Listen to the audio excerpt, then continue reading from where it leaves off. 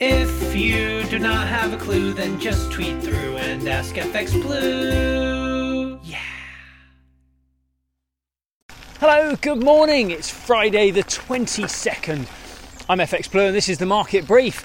So, the central bank meetings in the first week of May, they may set the market tone for the rest of the year.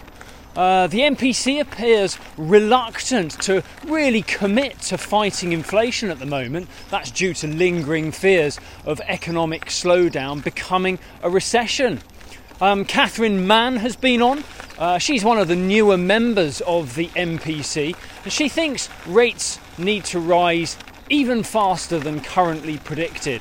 She actually voted for a 50 basis point rate hike a couple of months ago. She fears a more cautious approach will not dampen demand nearly enough to avoid wider wage inflation, and that is a big fear.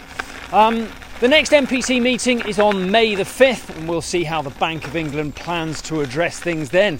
Meanwhile, in the market, sterling continued the recent shallow recovery after falling below 130 against the dollar. We challenged 131, but we rather ran out of steam and we pulled back to close around 130.30.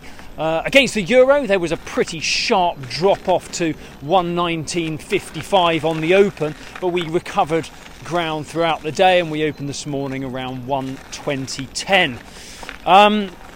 Powell has been on. He was speaking at the annual IMF meeting over in the US, and he all but confirmed the Fed's intention for a 50 basis point rate hike. He also suggested that increasing the pace of the US rate hikes may be appropriate to avoid inflation really becoming ingrained in the US economy.